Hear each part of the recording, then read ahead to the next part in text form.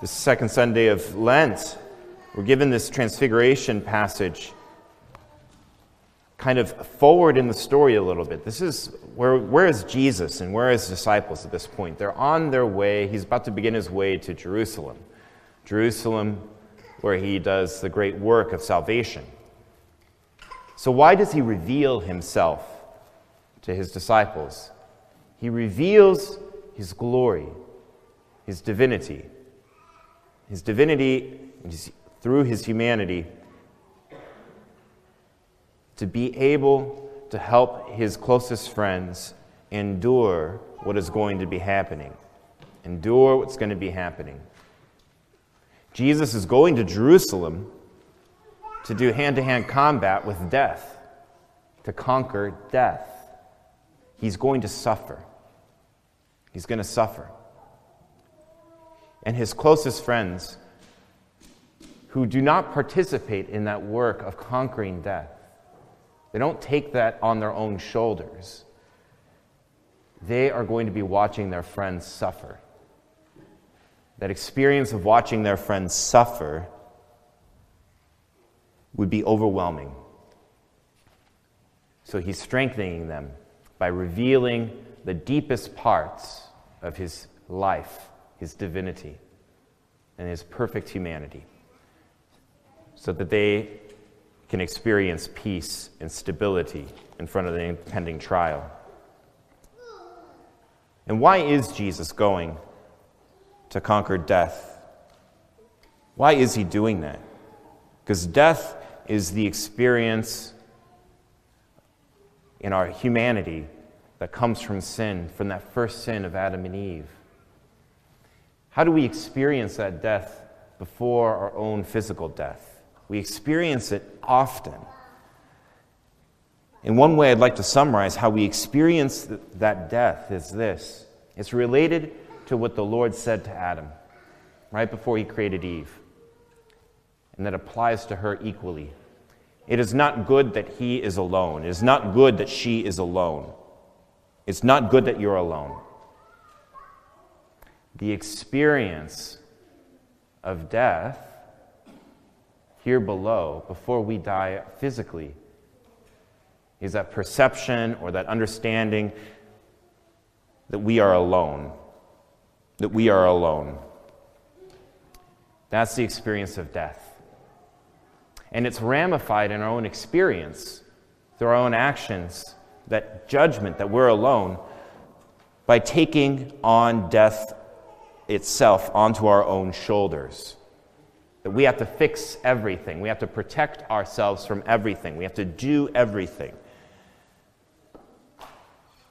In other words, what's related to the experience of being alone and what's kind of reinforces that deadly lie is lack of trust.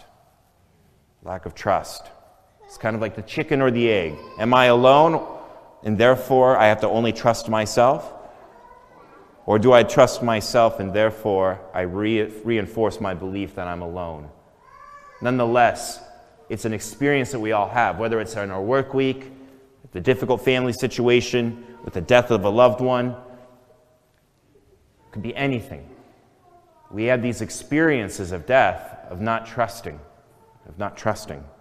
And that's precisely what the Lord is going to want to conquer. The Lord is looking to conquer that experience of death called lack of trust, so that we see that we are not alone and we do not have to carry that burden on our shoulders. And he does, and he has this experience with his disciples to prepare them to trust him. To trust even though they're going to be going through the darkest moment of human history, which is the death of God, that even then God is more powerful and he will conquer. He is a good king. How is our own experience of this death of lack of trust conquered? How is this judgment that we have that we're alone conquered? Conquered in the most beautiful and human way.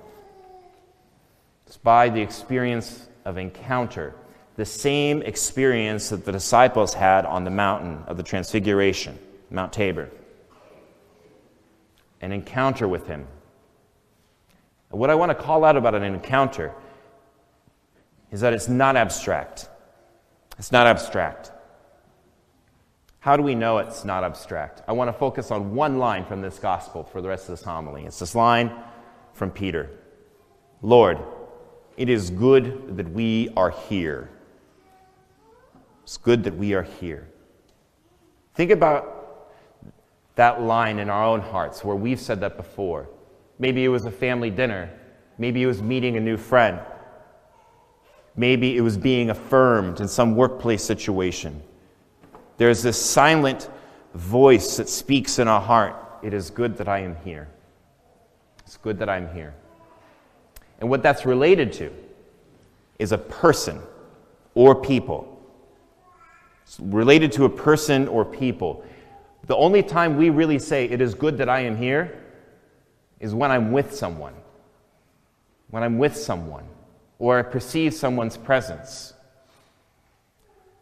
For example, we could say this, for example, when we're on a hike and we see something beautiful. We come up to the crest of the hill and we see the beautiful mountain and we're struck with gratitude. But that gratitude speaks of a presence. But normally we say, it is good that I am here because of someone or some people. Therefore, it's not abstract. We don't sit in front of Netflix and say, it is good that I am here. That's not an experience. You know, we could say, we see that we got a raise and it might say, I'm glad I got a raise, I can do more things. But we're not saying in our heart, it's good that I am here. Because still, there's something more that we're looking for in that moment. The only times we say that word is when there's a presence. So this encounter, therefore, what I'm trying to highlight, is personal. We cannot think an encounter with God is a proposition that we affirm. The encounter with Jesus, with the Father, with the Holy Spirit, is always personal. And how is it personal? How do we know that it's personal? How do we encounter this personal experience? When we see that this person, this call, this revelation corresponds to my deepest need, to know that I am not alone. To know that I'm not alone. And that I'm actually even affirmed and preferred. That I hear a voice silently in the background saying, it is good that you exist and you're with me. When we hear those words, all of our original desires get inflamed and erupt out of us. And it changes our humanity. It's the experience of falling in love. We don't fall in love, for example, with Bernoulli's principle. We don't fall in love with some physics equation. We don't fall in love with these abstract principles. We only fall in love with someone. Only someone's love impacting us changes us. Think about it this way. Whenever you fell in love, all of your circumstances in your existence took on a new light. The job you hated was suddenly bearable and even enjoyable because you were thinking about that person. You saw their face in your heart. Even the suffering you were going through became a new experience because you knew that you were always going to be returning to that face.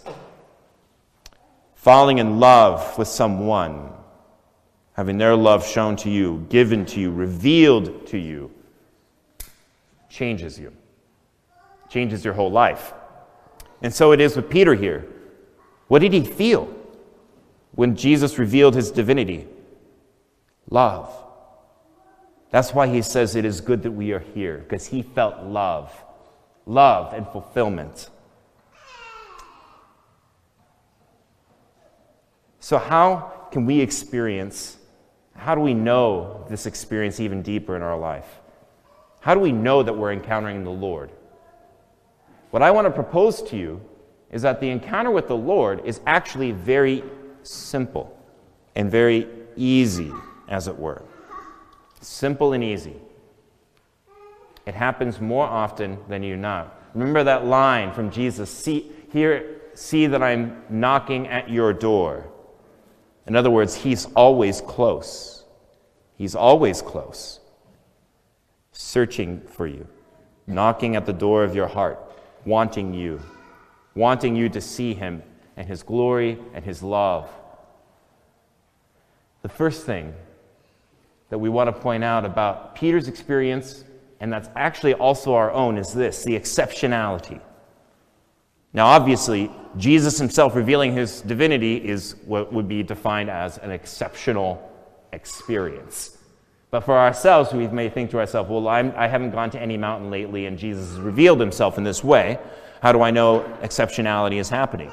Exceptionality happens when you meet someone, another Christian, and there is something in you that erupts. How is it? Look at this person. What they say to me, how they are with me, corresponds to that deepest need to know that I am loved. When I have that erupt out of me, there's an exceptional experience happening because it corresponds, it resonates with my deepest need. The third thing is this, and this is one of the harder ones to acknowledge actually, is wonder. Wonder.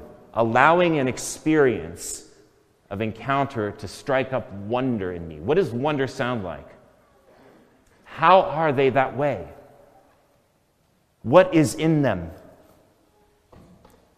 To be able to ask the question, is there another voice speaking through this person's face? I would say yes. It's Jesus speaking. And then lastly, there's a responsibility in front of that. What's the responsibility? It's not the responsibility of trusting yourself, of taking up the cross, the deadly cross, of having to overcome that feeling that you are alone. No. The responsibility is just saying yes. Yes. It's you, Lord. You are speaking. You are speaking. The reason I go into this process of highlighting this is simply this. What we're talking about is this grace, the power of God coming to us in our very common, normal circumstances, in relationship with each other, relationship with the sacraments, relationship with Jesus through his church as a whole. We have this encounter happening to us all the time. He's constantly knocking at your door and my door to see him. And it corresponds to your human heart. Grace fulfills and transcends. The power of God fulfills the human heart and transcends it, but does not destroy or leave it unfulfilled. He actually helps you understand that he is knocking at your door and speaking to you and wanting to have an encounter with you when you feel more humanly alive. Your nature is fulfilled in an encounter with Jesus. Because that trust and that lack of trust and that death is undone. You feel more human when you can trust and you know that you're not alone. So the last thing I want to point out is this. How can I ask for this? It's simple. Literally asking. Literally begging for this. Jesus is not going to hold out on you. He's not stingy. He wants to give you all of himself. Why would he reveal himself in this way to Peter if he did not want to do this in a similar method in your existence? Like, I'm being dead serious. Jesus actually wants you to experience the intensity of his love the way Peter did. He is not going to hold out on you. And what it takes in us is a simple responsibility of saying, yes, Lord, I want that. And honesty with ourselves. I don't want to see myself as alone anymore. I want to be fulfilled. I want love. I want love. I want you. And what does he give in that when we ask?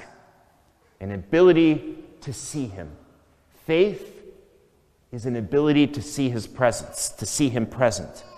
And furthermore, the experience of having that death undone in us by trusting our whole life to him. Faith is an ability to see and to entrust our whole life. Faith is the gift that he gives that undoes our death. That undoes our death. So my friends, what I just want to be able to put in front of us today as a proposal is this, is we're in Lent. The purpose of Lent is to have an encounter with Jesus in this way. To ask for something new. To ask for this death to be undone again in us. All we need to do is to say, Lord, please, I need this. I need you. So what I'd like to ask you to do is when you're receiving communion or receiving a blessing, when you're receiving him in his divinity and his humanity, the Mount Tabor experience that looks like a little mountain, Lord, I want you to undo the death in me. Undo death in me. Because when we see the Lord loving us, we will be free. Free because we trust, free because we're not alone. Trusting and knowing that we're not alone and that we're loved is the whole point of why he came. It's the only thing he wants to do, is to save us.